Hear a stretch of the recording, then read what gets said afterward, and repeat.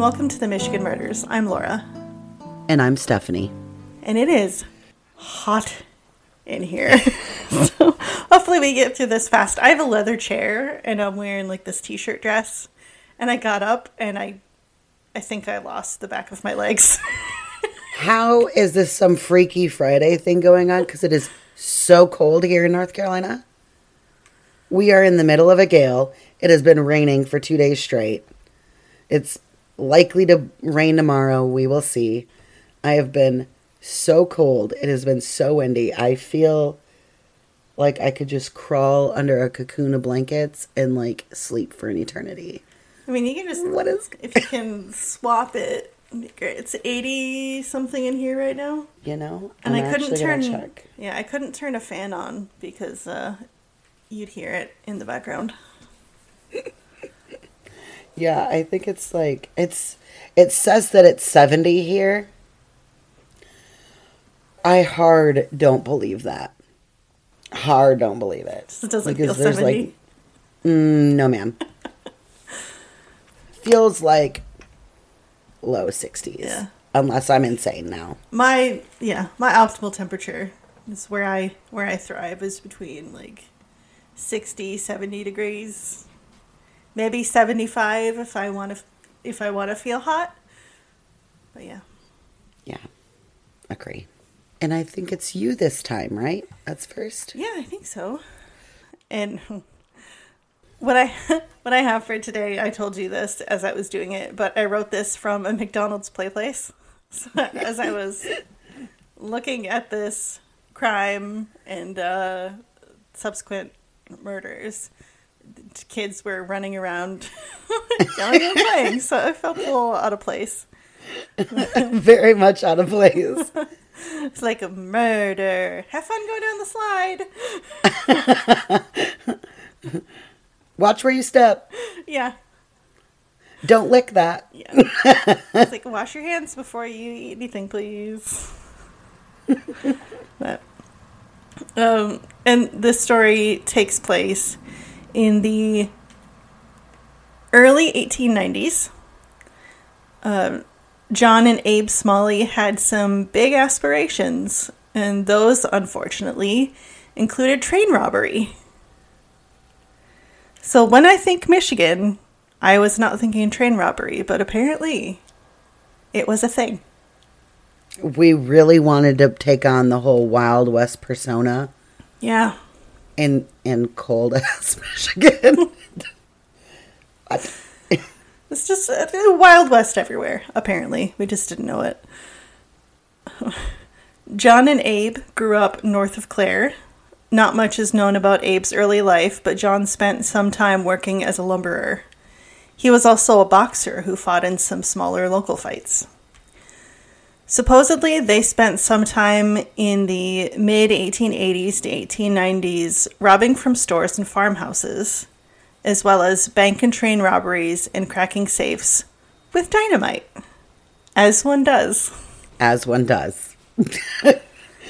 This time period, love their dynamite, and I feel like I missed out on the golden age of dynamite purchase. You know? Isn't this like the second story now that you've had involving dynamite? Yeah. Well, and you have an affinity for dynamite. Well, and then we could say third if we count your Bath Schoolhouse Massacre. Absolutely. Yeah, the Bath School Massacre. Absolutely. Yeah. We love dynamite on this podcast.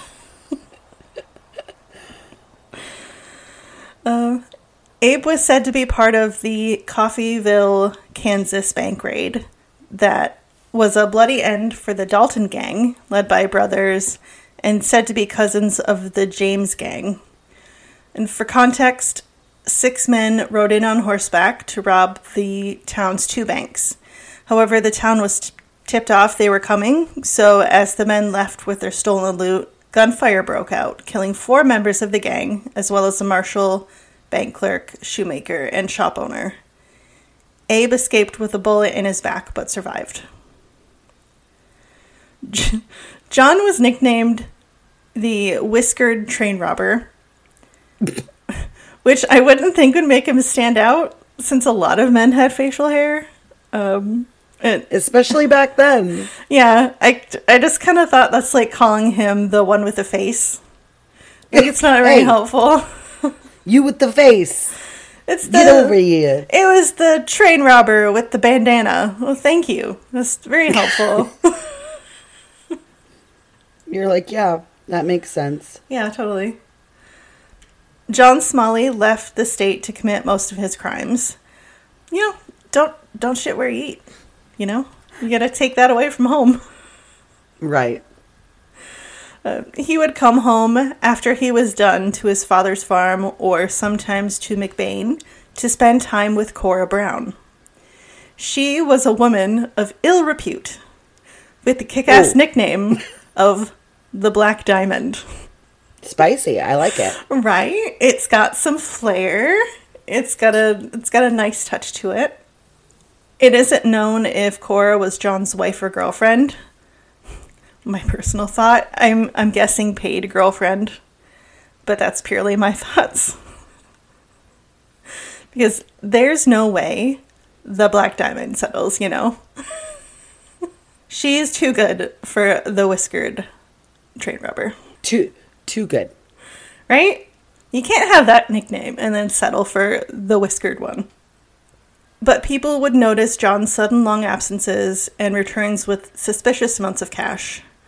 Cora's second cousin, James Brown, not the singer, planned with the Smalleys on a large score that he later confessed to about their robbery and subsequent escape, which is kind of how there's all this information that I can tell you about from the story, because he had the inside knowledge.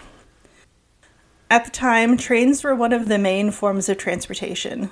They would also often carry the cash needed to stock banks. This made them a popular target for thieves and bandits. And their average speed at the time was only about 15 to 20 miles an hour. Which, I mean, I would assume would be fast. I can't run 15 to 20 miles an hour, but a horseback, you know. Right. The Smalleys and James Brown, again, not the singer, had been working on a string of smaller robberies. They would watch a nearby general store or farm during the day and break in at night. They were getting small takes and wanted a bigger payday. You know, rather than getting a job and having regular paychecks, these bums decided they would just like to steal it instead. They decided that a likely place for that would be 25 miles south of the Michigan border near Kendallville, Indiana. The men hid in a shack near the train tracks where the Lakeshore and Michigan Southern Express train would pass as it left the Chicago area. There were extra ties and rails near the tracks, and the three men piled them onto the tracks to block the train and cause a crash because, honestly, what the fuck? I want to steal from this train. Let's block the track.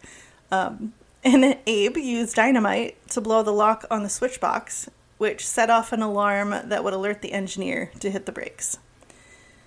They waited in the shack for the train to get closer. It was scheduled at 9 or 10 p.m., but was running late and arrived just before midnight on September 12, 1893. The men, with their faces covered by handkerchiefs, walked out of the shack with their guns. Shots were fired and the engineer was hit, supposedly by Brown. Then they went to the express car and demanded the guards open the door.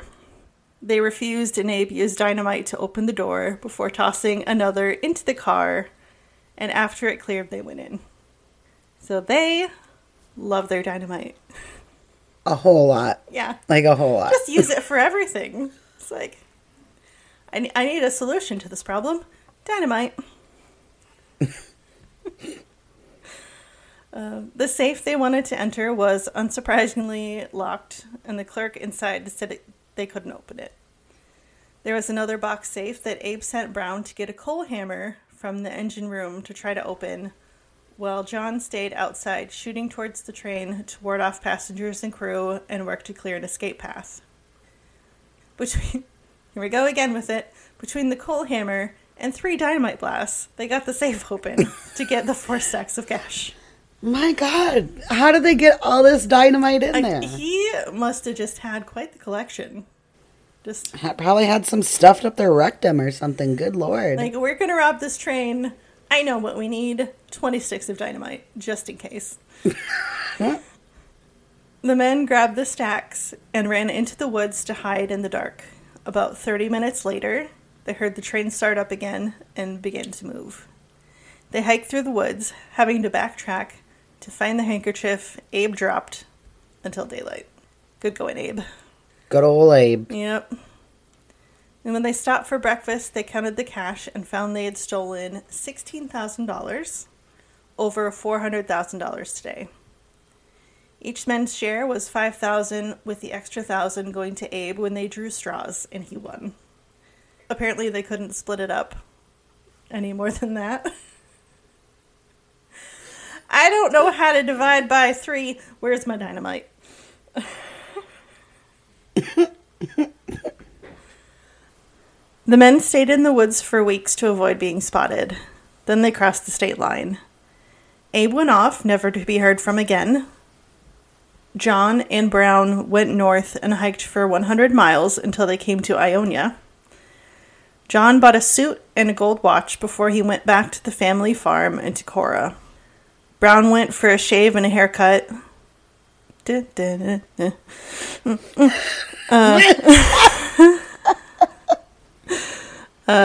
a change of clothes and a gold watch for his wife.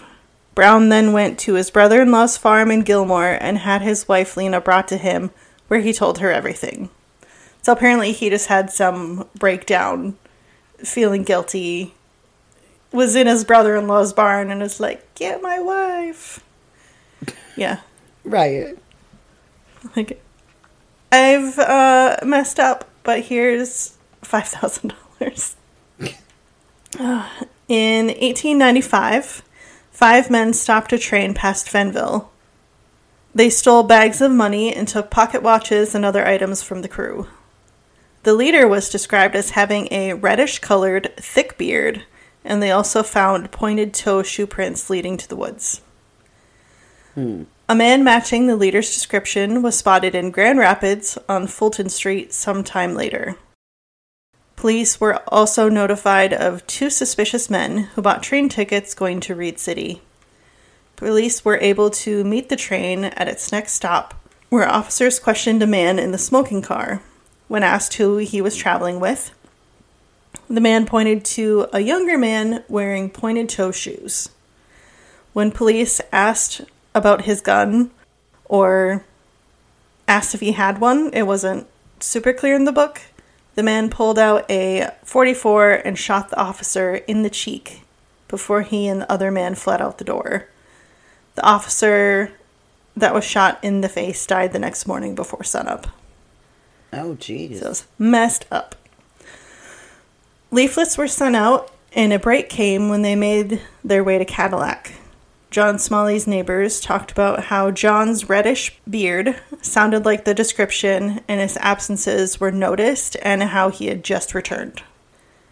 Deputy Bert Stafford and Sheriff Gillis McBain got the tips, grabbed their rifles, a small posse of vigilantes, and headed to Cora's house. Apparently, following Wild West law, they snuck up on the house as John and some others were sitting talking on the porch. He heard their approach right outside the porch and saw the men with rifles. He shut the door, and he and the others went into the house, slamming the door shut. McBain and Stafford then fired into the house, and I'm going to assume, for their sake, that they announced they were police at some point, rather than just sneaking up on the house with guns and firing. But I don't know about that time. Given police history, they don't even announce that nowadays. Yeah. Well, part of me is still tempted to be like, but did they have a warrant? Like, it wouldn't matter at this period of time. Like, they wouldn't care. The laws are not what they are now back then. So, did they announce themselves? Who knows? John Smalley was hit in the neck, and because they weren't sure if he was alive in there or if he fled, they waited an hour before going in, where they found John Smalley dead on the floor. Police brought witnesses to confirm John Smalley's identity. And the gross part about that is, like, they basically left him there, and apparently it was warm. So by the time they could get something, get somebody there to try and identify to make sure, he was already starting to decompose. So ew, gross. Like, that's just disturbing. They're like, we killed someone. Was it the right guy? We don't know. That is disturbing. Like, good Lord. The only one of the crew to face justice was not the singer, James Brown, who, after being found, turned over the $1,500 he had left and was taken to Allegan County Jail, where he wrote his confession before he was sent to Indiana to face trial. That's the story of the $1,500. Yeah. Well, of remaining of what he had of the original 5. But I mean, even back then, $1,500 was a lot. Oh, yeah. Yeah. Good grief. And that was from that book, Am I Bad? I've mentioned stories from that before. I think the pirate one had some stuff from there. Exactly. So, my story today was on Danny and Larry Rains. Danny Arthur Rains, born October 20, 1943, and Larry Lee Rains, born March 22nd, 1945, were both born in Kalamazoo, Michigan. Influenced by their father's parenting style, you could say, the brothers often competed with one another, even fighting over a small amount of change, and were seemingly persuaded to drink by their father as well.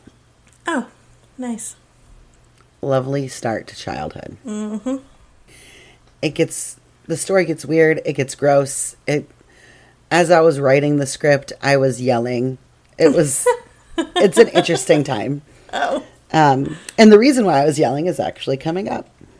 So, in 1954, their dad abandoned them all and moved to Florida, where he got a new lady in his life and a new job as a gas station attendant. In 1958, 13-year-old Larry met 23-year-old Sue. I don't like where this is going. Nope, I yelled. Who was a neighbor and a single mother of 3 children. Right. I'm just like, ick. Ew. Very much that. I'm disturbed. Yeah. Over the next few years, he would spend as much time as possible with her and even helped her with raising her children. At 13, she was 23. Ew. Bitch, get your life together, because that's disgusting. Yeah. Which then led them to become intimate. Ew. Ew, like, lady, what the fuck's wrong with you, man? A 13-year-old boy? You gotta have a little boy help you raise your children? Yeah. What is wrong with you? I just, like, I'm 38. I even look at a 28-year-old, and I'm like, ew. You're a baby. Like, even at 23, I would have never No. even looked at a teen at all. No. Like, at 23, I would have been like, ew, a child? Gross, go away. Yeah. Like, go to recess. Leave me alone. Go kick the ball at home. Like, what are you doing? Or go away. Yeah. Like, what? Oh, my God. During the early 60s, the brothers both started dating Kathy. Mm-hmm. What? Both. Correct. They both started dating Kathy, a girl from their school. Mm-hmm. But of course, dating 2 different women was a bit much for Larry. And his grades took a nosedive, and that's where he decided to drop out of school in 10th grade and turn to crime. Of course, that's the next logical step. Crime. Yeah. Exactly. In 1962, Larry and a friend of his decided to steal a car and were both apprehended quite quickly. The DA's office made a deal with Larry that they would rescind his sentence if he enlisted in the Army, and he accepted these terms. Joining wasn't the best idea, though, as shortly after enlisting, he had to be disciplined multiple times for misconduct and chronic alcoholism. So, wonder who he got all that business from. Correct. Wonder where that came from. Pulling things out of a hat. Let's see. Yeah. Thanks, Dad. During all of this, Danny married Kathy, and they went on to have 2 children together. In 1963, Larry assaulted a colleague while wasted, which caused him to be kicked out of the military and caused his return to Kalamazoo. At this point, he begged Sue to marry him on multiple occasions, and after her many refusals, he tried to commit suicide on December 23rd, 1963, by trying to suffocate himself by breathing in exhaust fumes of his 1958 Plymouth Plaza. What's that? I think it's Plaza. Plaza, yeah. I wonder if he was a teenager, if she would have married him. Dark I'm humor. sorry, you're too old for me now. Dark humor shouldn't, but it makes me giggle. Not funny, but funny. But of course, an officer ended up saving him and brought him to the Kalamazoo Regional Psychiatric Hospital, which is where he stayed for the next 10 days. Now, on May 30th of 1964, Larry pretended to be a hitchhiker and was able to get 30-year-old Gary Elbert Smock, a teacher from Plymouth who was passing through Kazoo, to give him a ride. We all see where this is going, folks. Ruh-roh. Not a good idea. Ruh-roh, Shaggy. During this ride, Larry pulled out a weapon. That's all I saw. But one can assume it was likely a gun or a knife. And he forced Gary into the trunk, where he locked him in. Gary did try to get out of the trunk during the rest of the trip, which caused Larry to stop the car and tie him up. Then he shot him twice in the back of the head. Oof. Yikes. Larry then stole $3. Big money. And other items from the vehicle before leaving it on the side of the road, where it was found just a few hours later by an officer. Over the next few months, Larry liked to spill the beans about the murder to a number of people, which caused his arrest on June 5th, 1964, in the early morning, right out in front of a friend's home. So, like, he really enjoyed just blabbing it all, like, thinking, nobody didn't say anything? Like, for real, dude? Bruh. He went willingly with the officers and admitted to killing Gary right away. And he also had incriminating evidence on him, such as a watch and shoes, that ended up being later identified by family and friends of Gary. Oh, jeez. After being taken to the station, Larry told officers that he killed 4 others during holdups at different gas stations. Jeez. He had confessed to the May 30th murder of 33-year-old Charles E. Snyder in Elkhart, Indiana, the killing of an Air Force serviceman in Paw Paw, Michigan, the slaying of a man in Las Vegas, Nevada, and also another man in Kentucky. Jeez, he was all over the place. All over the place. Larry was unable, or unwilling, to name 3 of the victims, but investigators suspected that one of them might have been 21-year-old Vernon Leben. Sorry if I get this incorrect. Who was a serviceman from Southfield, Michigan. Vernon was shot while working at a gas station near Battle Creek on April 6th, 1964, just the day before he was to be married. No. Poor guy. Sad.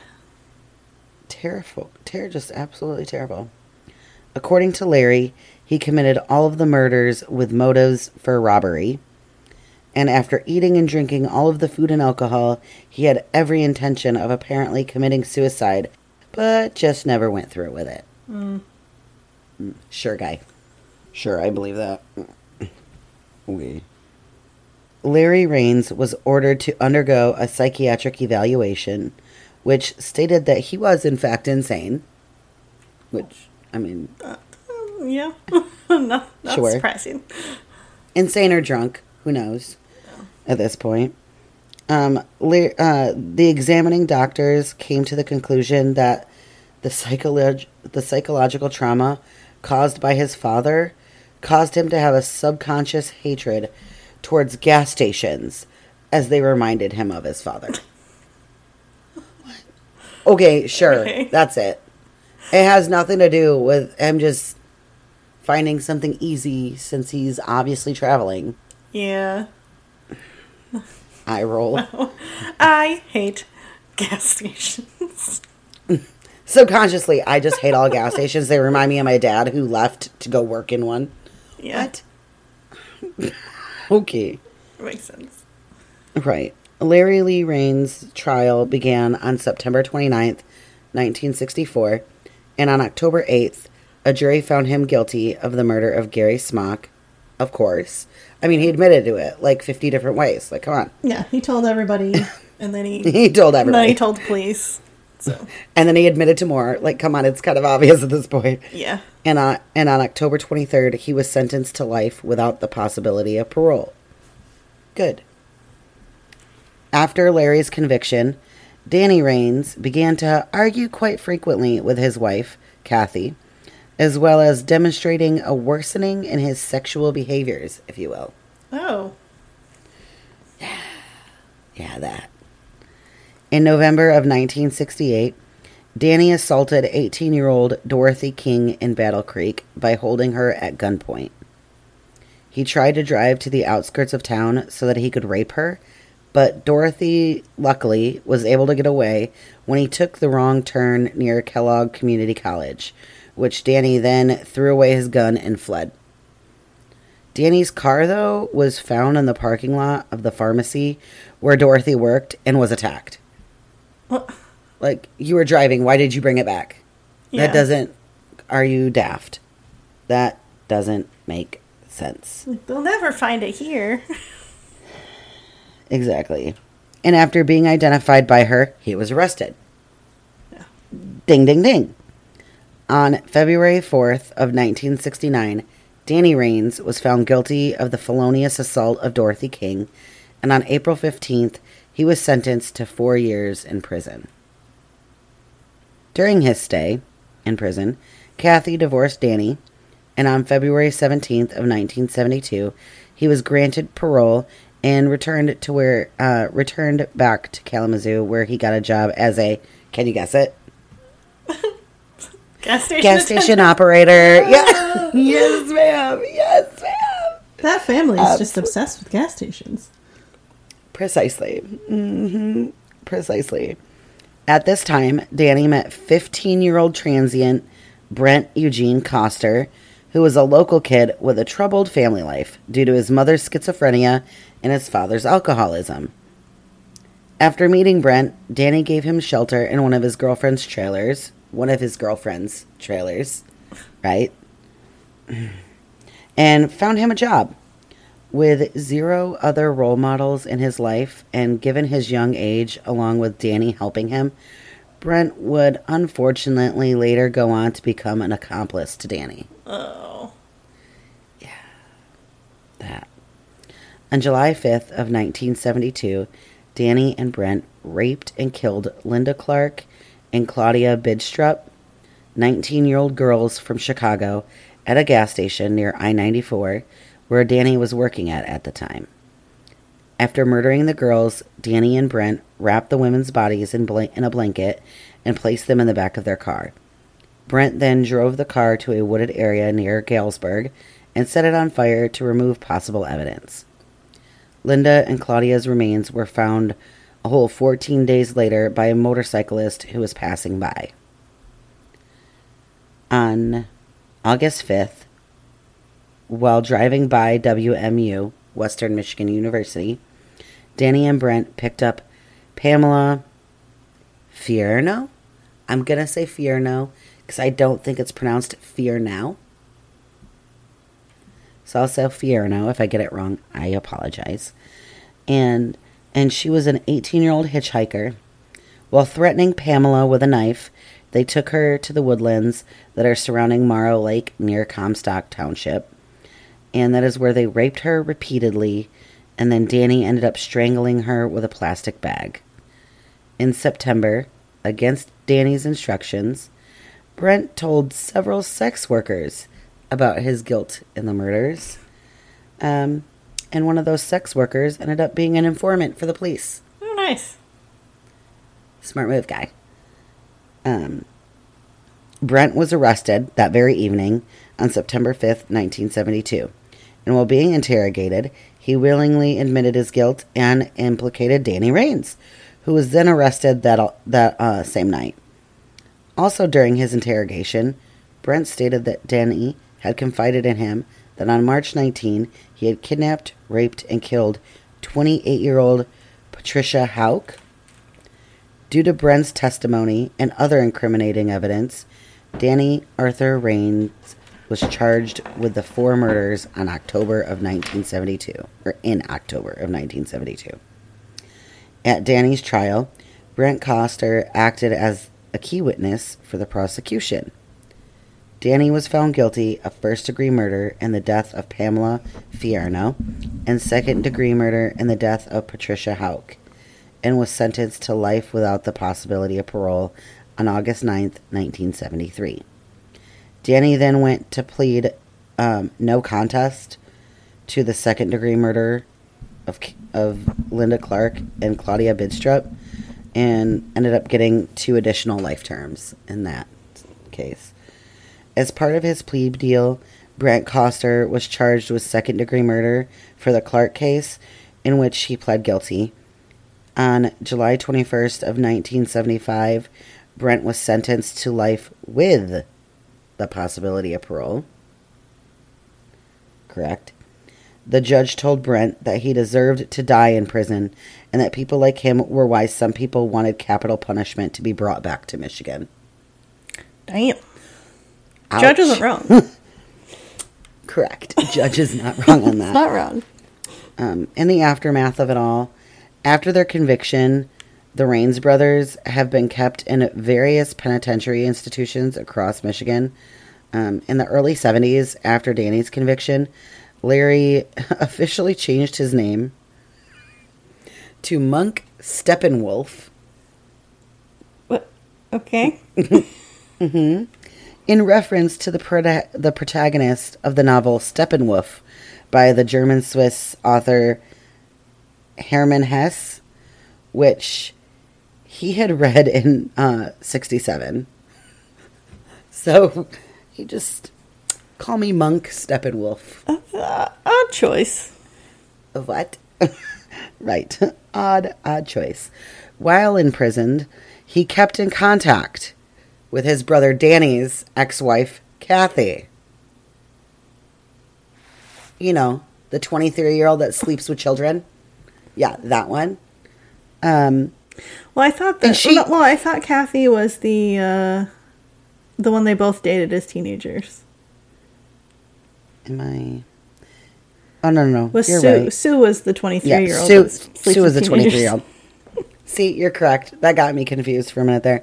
There's too many women in this. It messes with me. Not Kathy. You seem You're like, semi-normal. Kathy. You divorced yes. your creepy husband, and you still speak to his brother? Right. Well, beyond that, she ended up marrying him on March 22nd, 1976. What the hell? His 31st birthday while in prison. She's like, I'm lonely. I'm going to switch brothers. I'm going to marry another brother. Yeah. They're both in prison. Yeah. I don't like what the one did, but you killed a man. You're okay. Right. What the fuck? In August. Oh, Kathy. In August of 1986, Larry was visited by journalists for an interview in which he spoke about being visited by his mother, sister, and another woman who he had said he had been in a relationship with for 3 years. Apparently there's many women. I don't understand it because I have seen their mugshots. Highly debatable. I don't understand that either. I'm hard questioning that because how? I don't know. Right. That. They can't escape you in there, I suppose. You know where they are at all times. Mm-hmm. He talked about his brother Danny, stating that they had not spoken to one another since the late 60s. He claimed that due to the severity of his brother's crimes, the family name became a personification of evil and a main reason why he legally changed his name, which is insane because his crimes are like also evil. Yeah. And he killed more people, or around the same amount, first. Like, what is going on? It's like murdering... Like, you think his murders are worse than your murders? Like, Yeah. I'm so confused. Murdering men is fine. Raping and women... raping and murdering women, no. They got that moral code, Like, way to try to shift blame there, dipshit. Like, what? For real. Larry also claimed to have made several unsuccessful attempts to commit suicide by hanging and by ingesting paint thinner and gelatin capsules. All of which occurred apparently in the mid-60s. In the early 70s, he took up bodybuilding, but at one point stopped playing sports and refused to eat for 29 days, nearly dying from cachexia. I am not a doctor. I don't know. Cachexia. Cachexia. Yeah. Not a professional. No. Sorry, guys. I know about hair, skin, and nails. I do not know further than that. He also stated that while serving his sentence, he earned a living through usury and social activities, sewing slippers and drawing. During the interview, Larry stated that he had read many books, filling his educational gaps and developing his eloquence, for which he gained a reputation amongst other inmates as a skilled manipulator. Manipulator is right. Yeah. Skilled? That's debatable. Because that's something to look up to,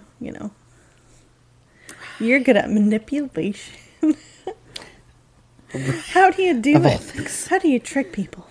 Like, what a douche canoe. Yeah. Like, that's what you're excited about. And you want to tell everybody, I'm great at manipulating. Yeah. Congratulations. That's some shit you keep to yourself. Like, precisely. Oh my gosh.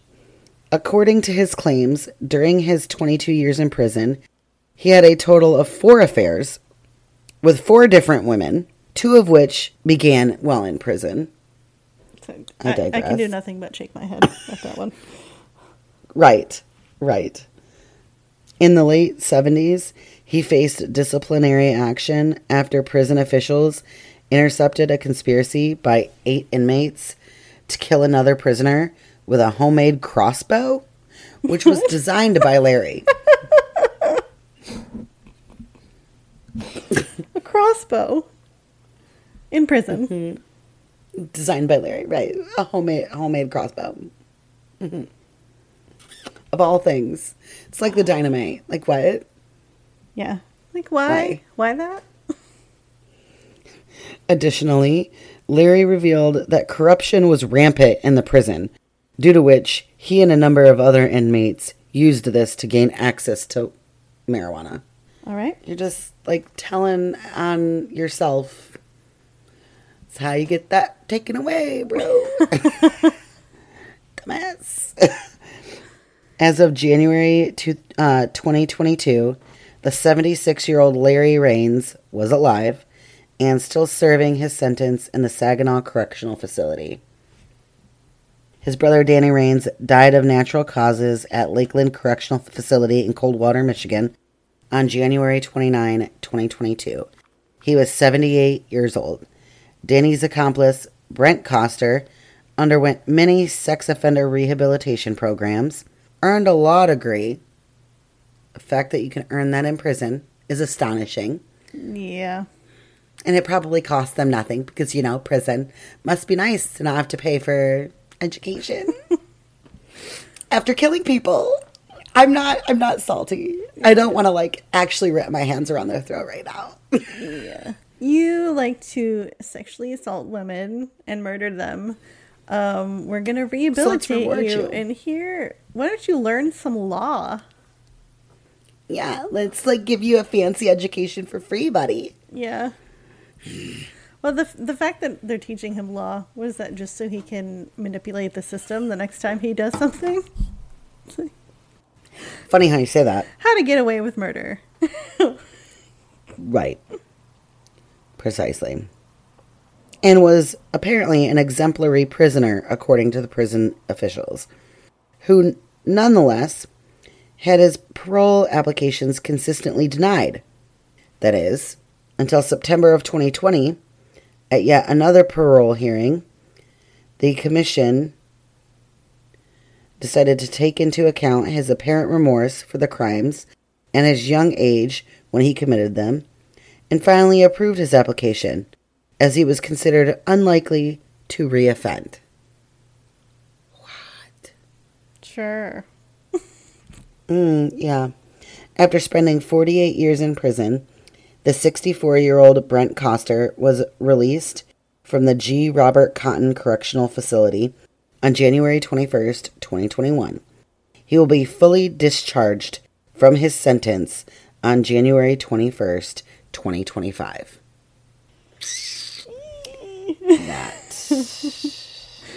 That. Screeching internally and a little bit out loud. Yeah, exactly. At his final parole hearing, Brent Coster admitted there was no doubt that he deserved to spend the rest of his life in prison, agreeing with what the judge told him during his initial sentencing hearing nearly 50 years ago. Then, if you deserved it, why did you get out, bro? Why did you keep putting in requests to leave if you knew you deserved to stay? Bitch, stay. You know, weirdly, I think a lot of this had to do with COVID and overcrowding, and the Michigan state government was pushing people to get out. Correct. So I'm guessing that had something to do Hard with agree. it. Yeah. Hard agree. However, he said he wanted a chance to contribute to society as a free citizen. Yeah, I'm so sure. You gonna go work at a gas station? I don't...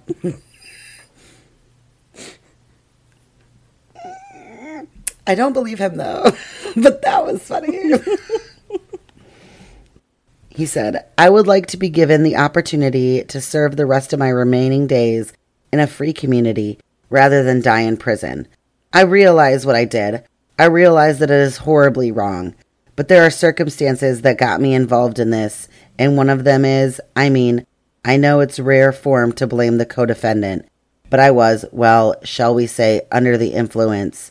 I know what I did. I accept responsibility for that. But if it were not for my co-defendant, I would not be sitting here.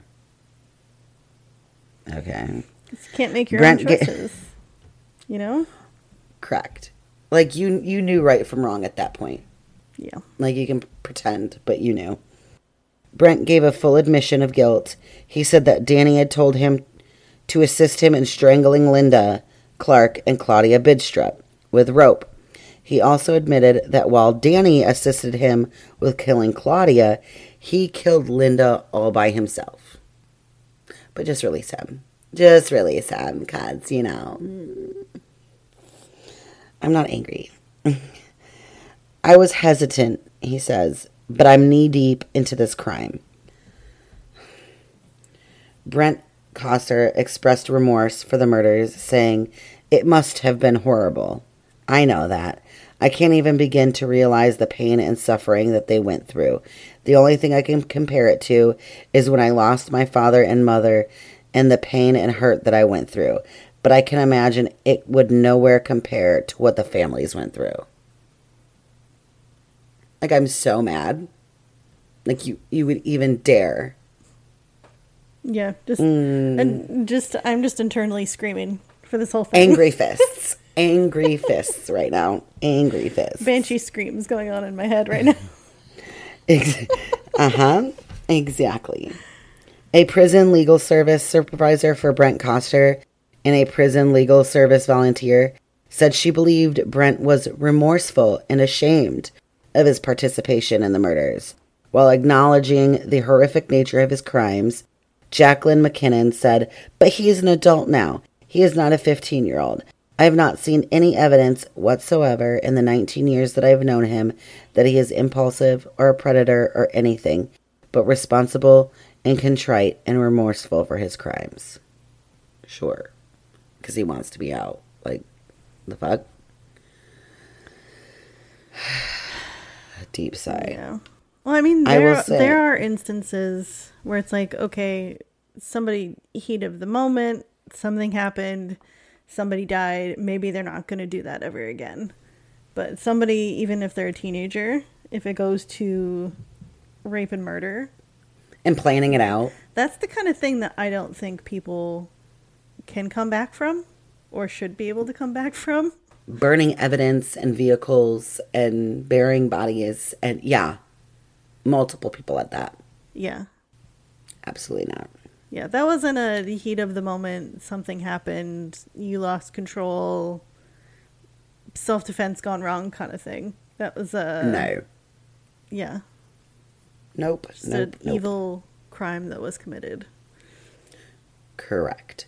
I will say that there was a book released in 2016 written by Conrad Hilberry and Emmanuel Tanya called Luke Karamazov.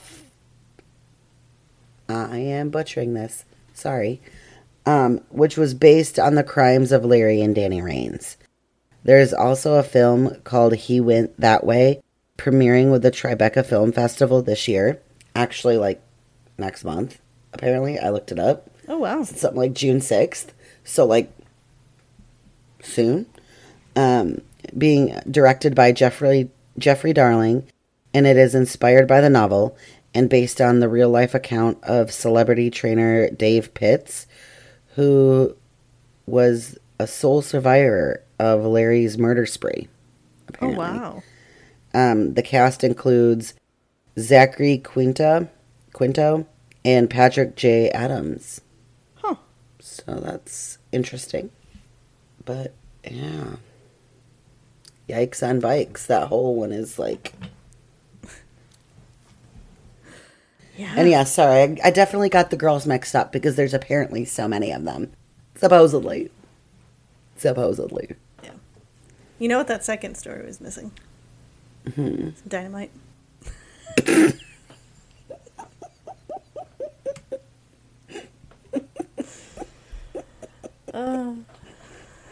It definitely needed some dynamite in there. They could have used it on the car instead of burning it. Yeah, they could have used some extra Just a little pizzazz. dynamite. Just a little dynamite. Oh, Lord. Well, that is it for tonight, folks. Thank you so much for listening.